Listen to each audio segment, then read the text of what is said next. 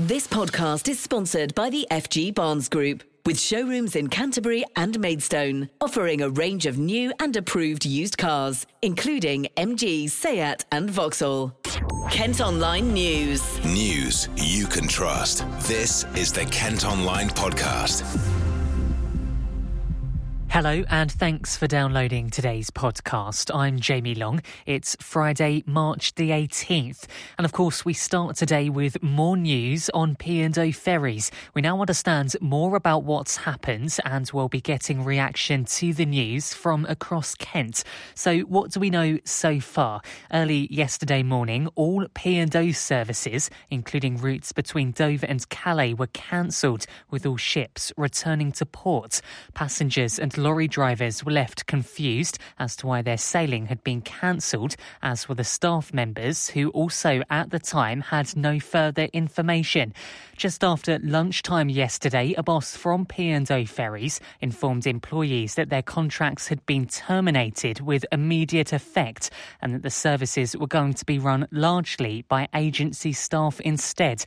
Well, let's take a listen to that video call in which staff were told the news yesterday.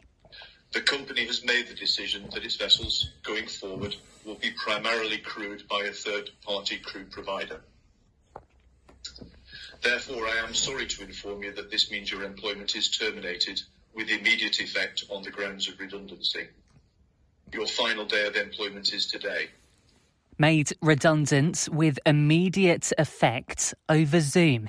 Well, the Transport Secretary, Grant Shapps, says it isn't the way things should be done.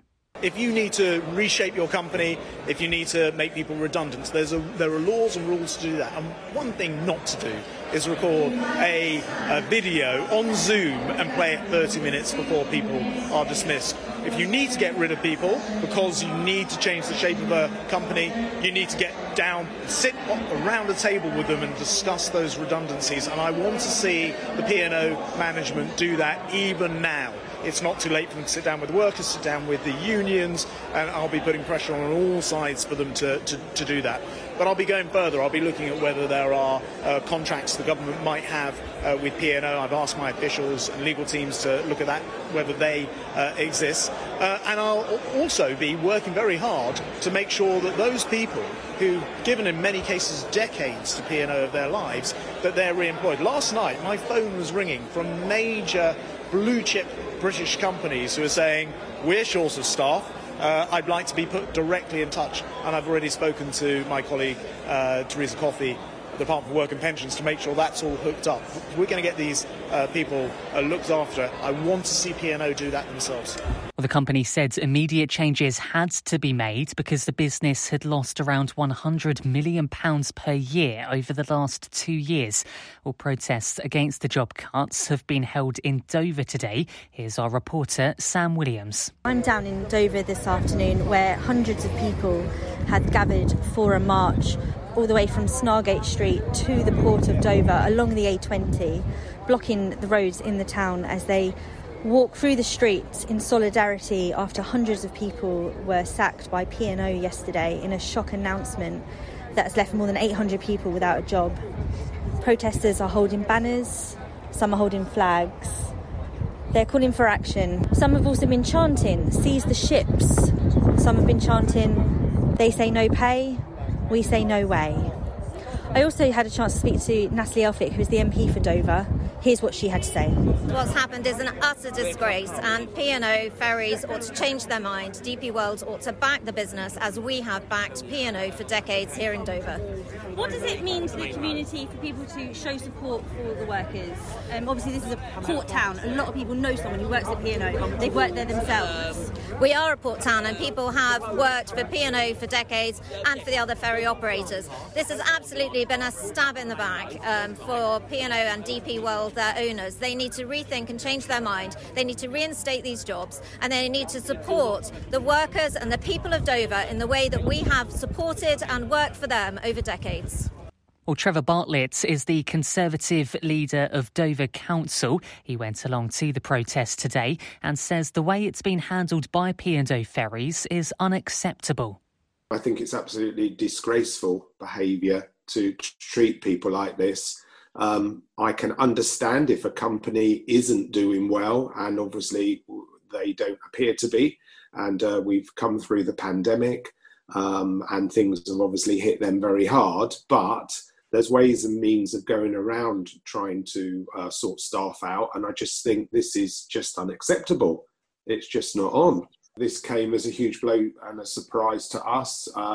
We tried to get in contact with them, but nothing. No, the door was completely shut. We're still trying to work out what exactly we can do as a district council, but whatever we can do, we will try our hardest to sort something out with them.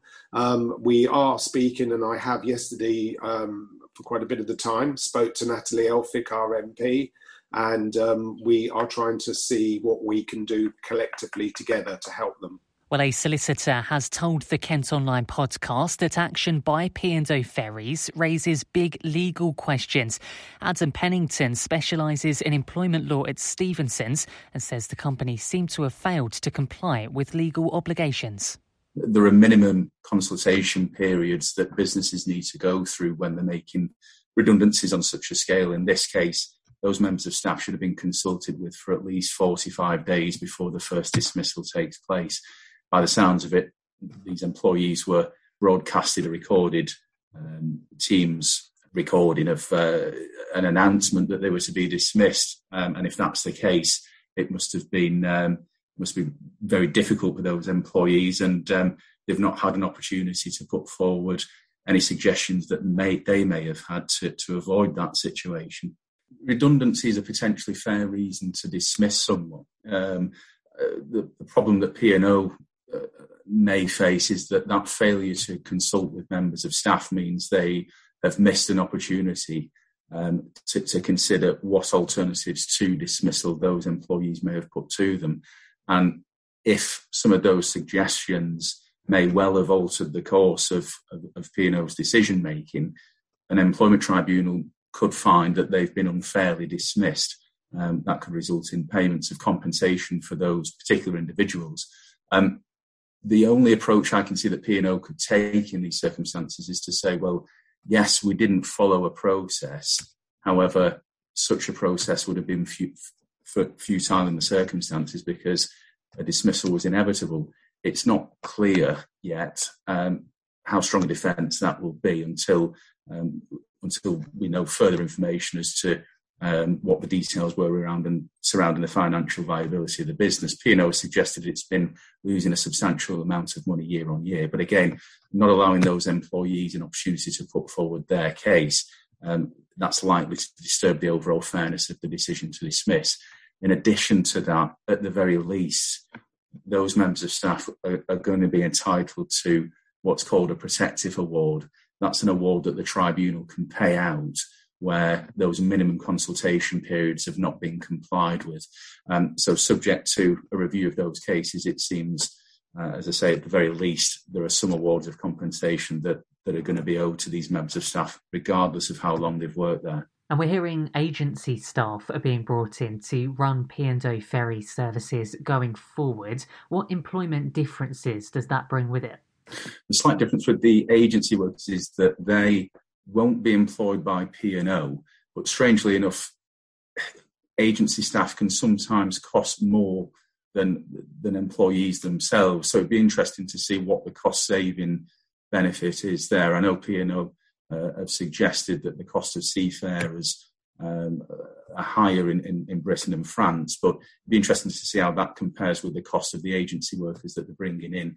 The agency workers won't be direct employees of P&O, and their rates will be negotiated with the agency itself. Meanwhile, a number of companies across Kent are offering jobs to those who lost theirs at P&O Ferries yesterday. Dover-based coach firm Bayliss Executive Travel is one company offering support and finance for a licence to become a bus driver.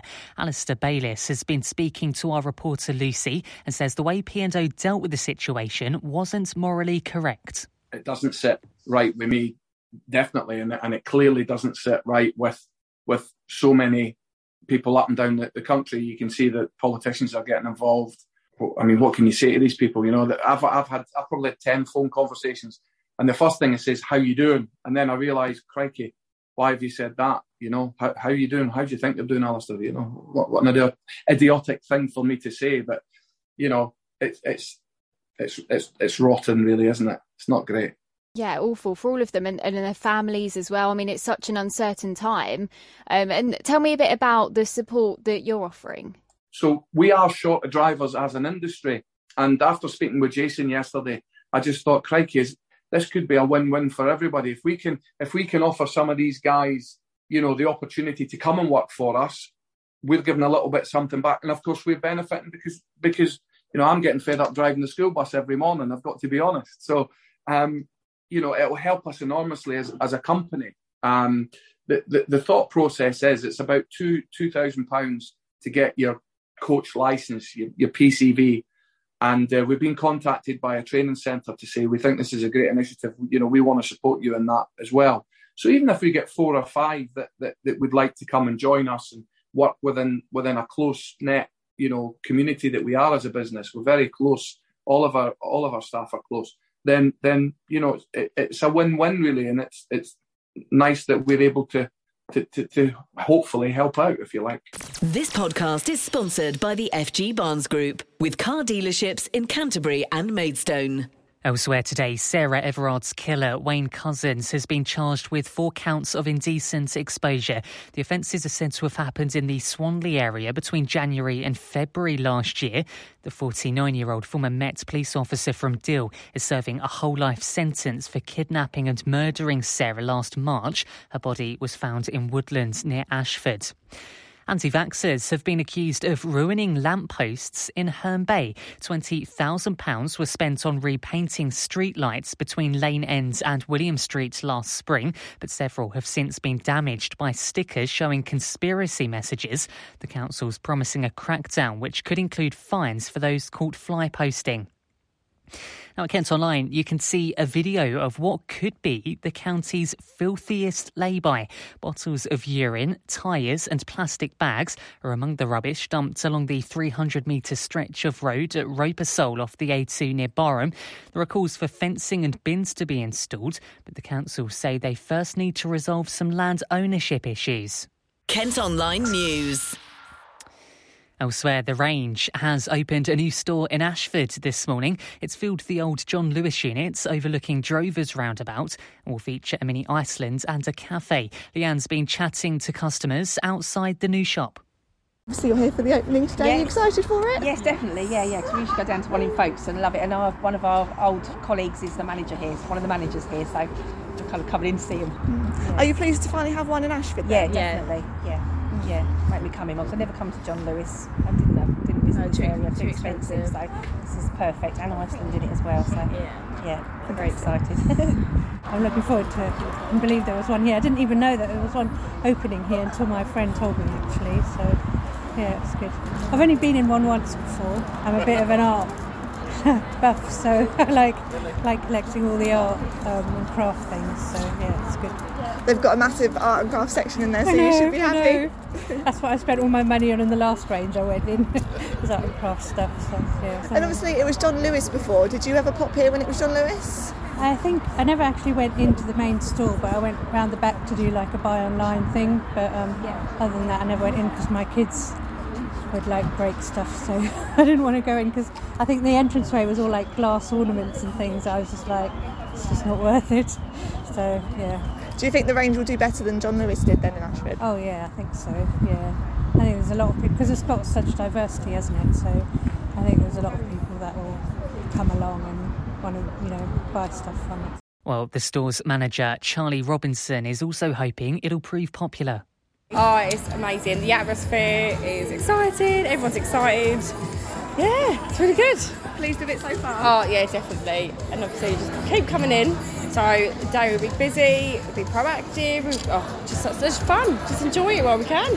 And it's early days as well, but have we had good feedback from customers? Oh, yeah, good feedback from customers, especially also where our staff live in the area. All their friends, I can't wait for the store in Ashford. So yeah, it's going to be so much excitement. Kent Online News. Now, developers of a new 4,000 home garden city near Canterbury have been told to pump millions of pounds into new schools across the district.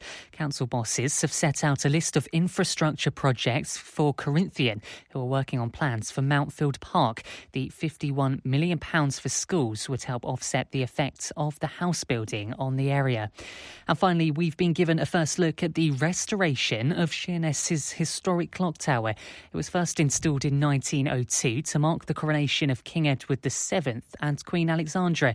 Since being dismantled in September, its parts have been repainted and it's on track to return to the town centre in May. You can see pictures over at Kent Online. Well, that's all for today's podcast. Thanks ever so much for listening. Don't forget, you can follow us on Facebook, Twitter and Instagram. And you can also subscribe to the ad-free premium version. Just head to kentonline.co.uk/subscribe. News you can trust. This is the Kent Online Podcast. This podcast is sponsored by the FG Barnes Group, with showrooms in Canterbury and Maidstone, offering a range of new and approved used cars, including MG, Seat and Vauxhall.